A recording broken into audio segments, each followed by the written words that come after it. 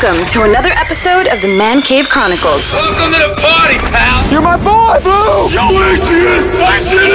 A podcast with interviews of amazing guests from the world of pop culture. Oh, yeah! TV. Nice! Movies. Oh, I love the movies! Comedy and more. From deep inside the Man Cave, your host, Elias. Maeve, welcome to the cave. Thank you. Thank you for having me. I've been looking forward to this chat all day. How you been? I have been so great. How are you? Can't complain, right? Can't complain, no. So yeah, before we dive, you had a show that just recently premiered on Freeform. Everything's gonna be okay. But before we dive into that, I was doing research on you, comedy career. That's how you started off. How did you fall in love with stand-up comedy? Yeah, so I always really loved being laughed at. I always felt very comfortable when people were laughing at me. And that kind of, I found a camp where I could go and I could learn how to write a joke and I could get on stage and have people laugh at me, which was a dream come true. And it went really, really well. It was a 1 week camp. I was about 11 when I started doing it, and it went really well. And I killed. I did so well. I went back for a second week. And then I wrote another little set and I bombed. It was like the worst set I've ever done in my entire life. Yeah, it was not a pretty scene. It was not great. So I felt like I had to redeem myself. So I went to an open mic with my dad, and that's kind of how comedy started for me. Wow. Where was the first time you performed for open mic? I did ladies' night at the Climate Lounge in New York City, which was quite a show. Yeah. But you also now performed in some festivals I saw. One of them was in Boston. Tell us about that. Yeah. So I was the youngest to perform at the Women in Comedy Festival. And that was the first festival I ever did. I was 13, 14 when I did that. It was so fun because I was doing multiple shows a night. I did a show called My Diary Show where I was reading from my diaries. And then I went and I did like a more traditional stand-up and then storytelling. So it was all these different types of fields of comedy that I got to do over the course of a weekend. So it was a really fun experience. Now, when you started writing your jokes and your material, who are some of your favorite comedians that you kind of looked up to try to model yourself after? Yeah. So I love George Carlin, Richard Pryor, Tig Notaro is probably one of my favorite comedians. Yeah, I grew up with old school comics. My parents always had comedy albums or musical theater albums playing around the house. So that's kind of that's how I was raised, to really appreciate kind of old comedy and where it started. I absolutely love Moms Mabley, who is one of the first real stand-up comedians. And there isn't a ton of footage of her, but there's a couple stuff on YouTube, and I love watching her perform. Who in the stand-up comedy world, who do you think is the best stand-up comedian of all time? Or is that I can't pick one? I don't think I can pick one. I don't know. I think there's people I appreciate for different things. I love Tig Notaro and George Carlin for the fact that they don't care. Tig Notaro did an entire set once where she just pushed a stool around. And it was like a 5-minute set, and she didn't speak. Yeah. She just pushed a stool on the stage. And that was so brave of her to do, because as a comedian, really, we have our voice, and we hope people are going to laugh at our voice. And when you don't, that was, I think, a moment where I was like, oh my God, I want to be like her. Yeah. Before the pandemic, were you still performing at clubs? Oh yeah. I was doing a lot of regular performances at Flappers in California. And then the pandemic happened. I did do a set in New York City on the sidewalk. And it was a weird experience because there were New Yorkers who were screaming at me for directions, which, I mean, I'm from New York, so I'm used to it, but it was weird in the middle of a set to try to explain where the best pizza shops were. Is there somebody you want to meet someday from the comedy world?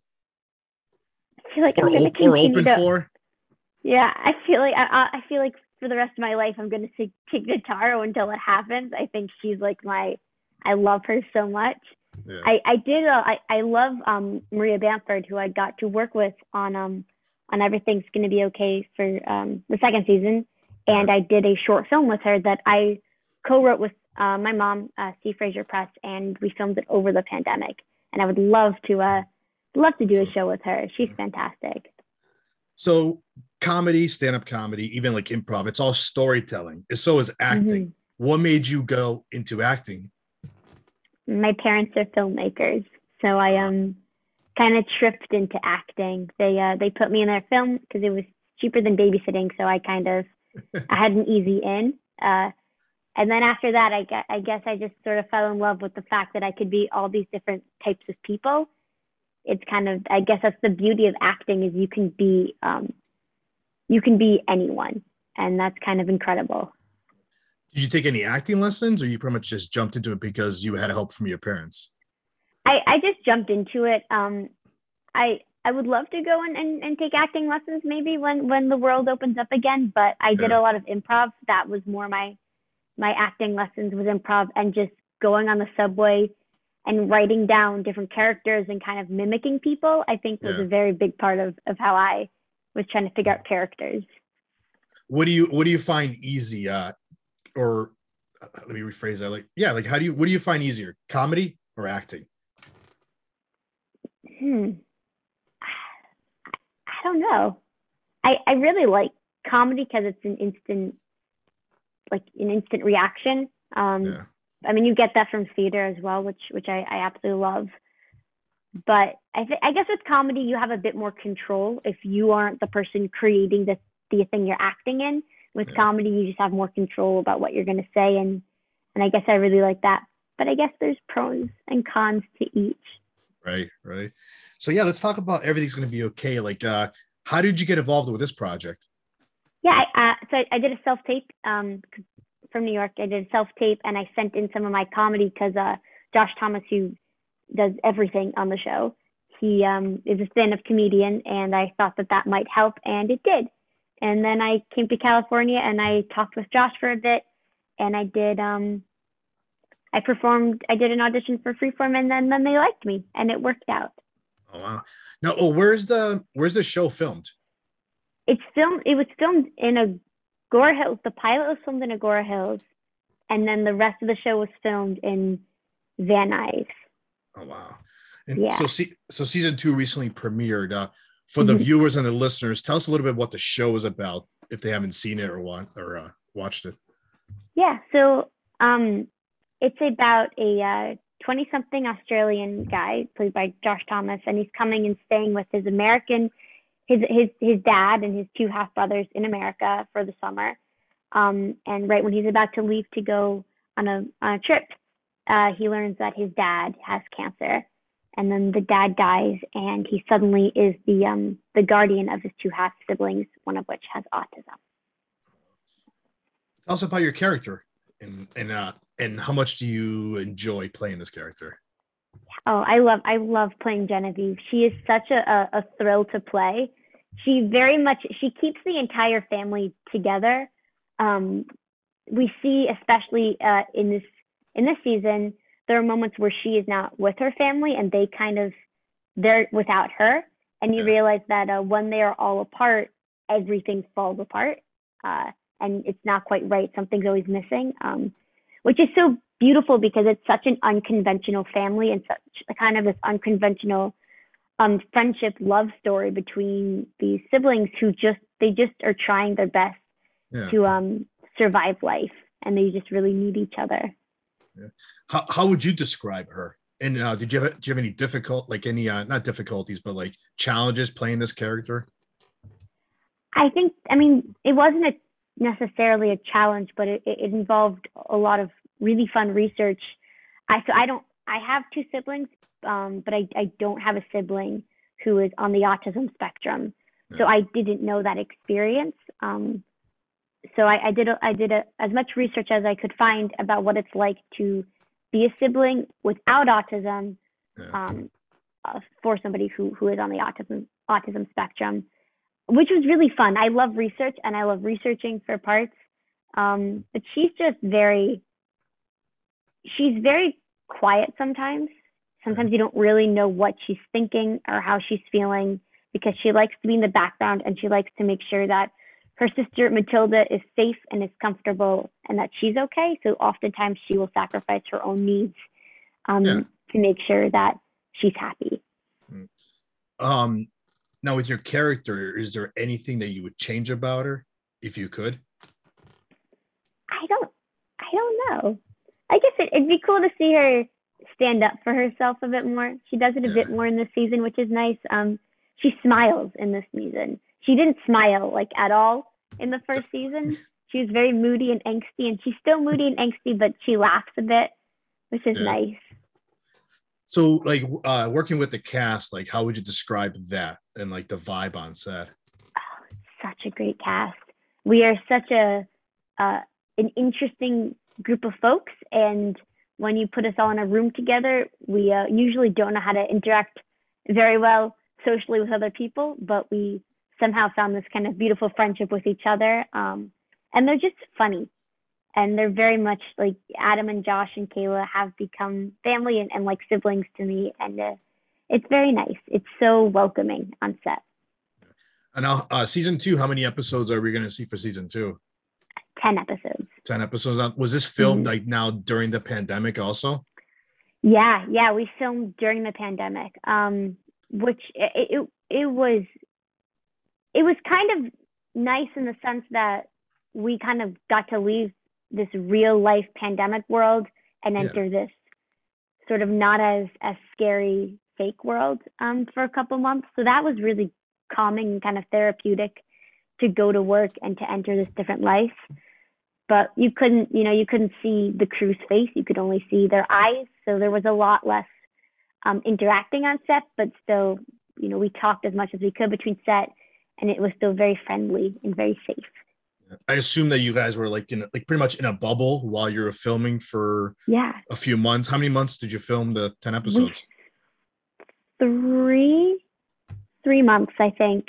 And we would have to go back to dressing rooms between takes, and then when we were doing on location stuff, so when we were filming all the stuff outside, we actually literally had bubbles that we would sit in, little tents that zipped up, so we didn't have to be around other people, which was nice. I really wish they let me take that home. I really liked it. Well, I've had other guests on when they filmed things like during the pandemic, and then when they were pretty much describing the bubble, they were like, we could only go to the hotel, go to work, go back to the hotel. Is that how it was for you also, or wherever you lived at? Yeah, we could only go home. Everyone kind of put everything else on pause. And we couldn't, exactly like that. I would just go home and go to set and go home and go to set. And it was nice though. There really wasn't anywhere that I was going to go anyway. That was kind of my life beforehand. But so when you're not working, what do you enjoy doing other than stand-up comedy and acting? Yeah, I love baking. Big fan of the Great British Bake Off. So I'm practicing right now so I can get my British.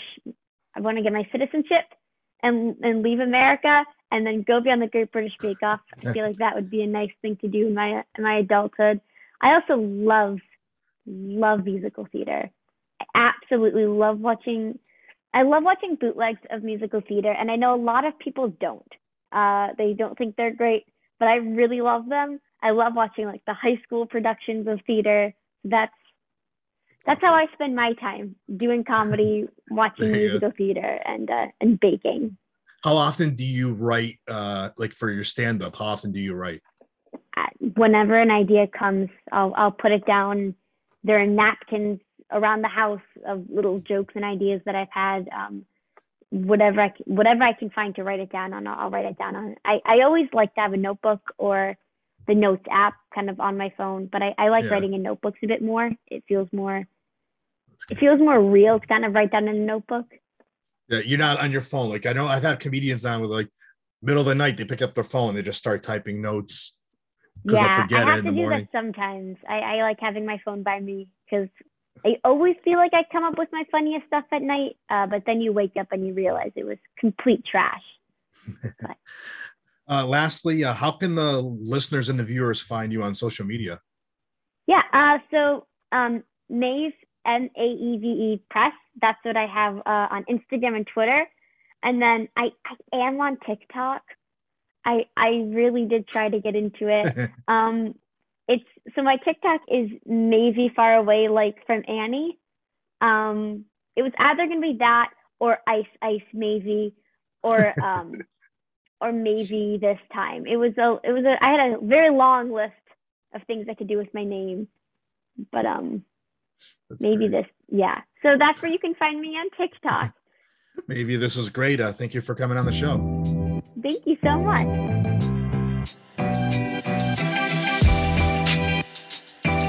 That's a wrap. That's a wrap, everybody. That's a wrap. Thanks for listening to the Man Cave Chronicles podcast. I finally get my man cave. You can find us on Twitter, Facebook, and Instagram at the MCC Podcast and our website, themccpodcast.com. Until next time.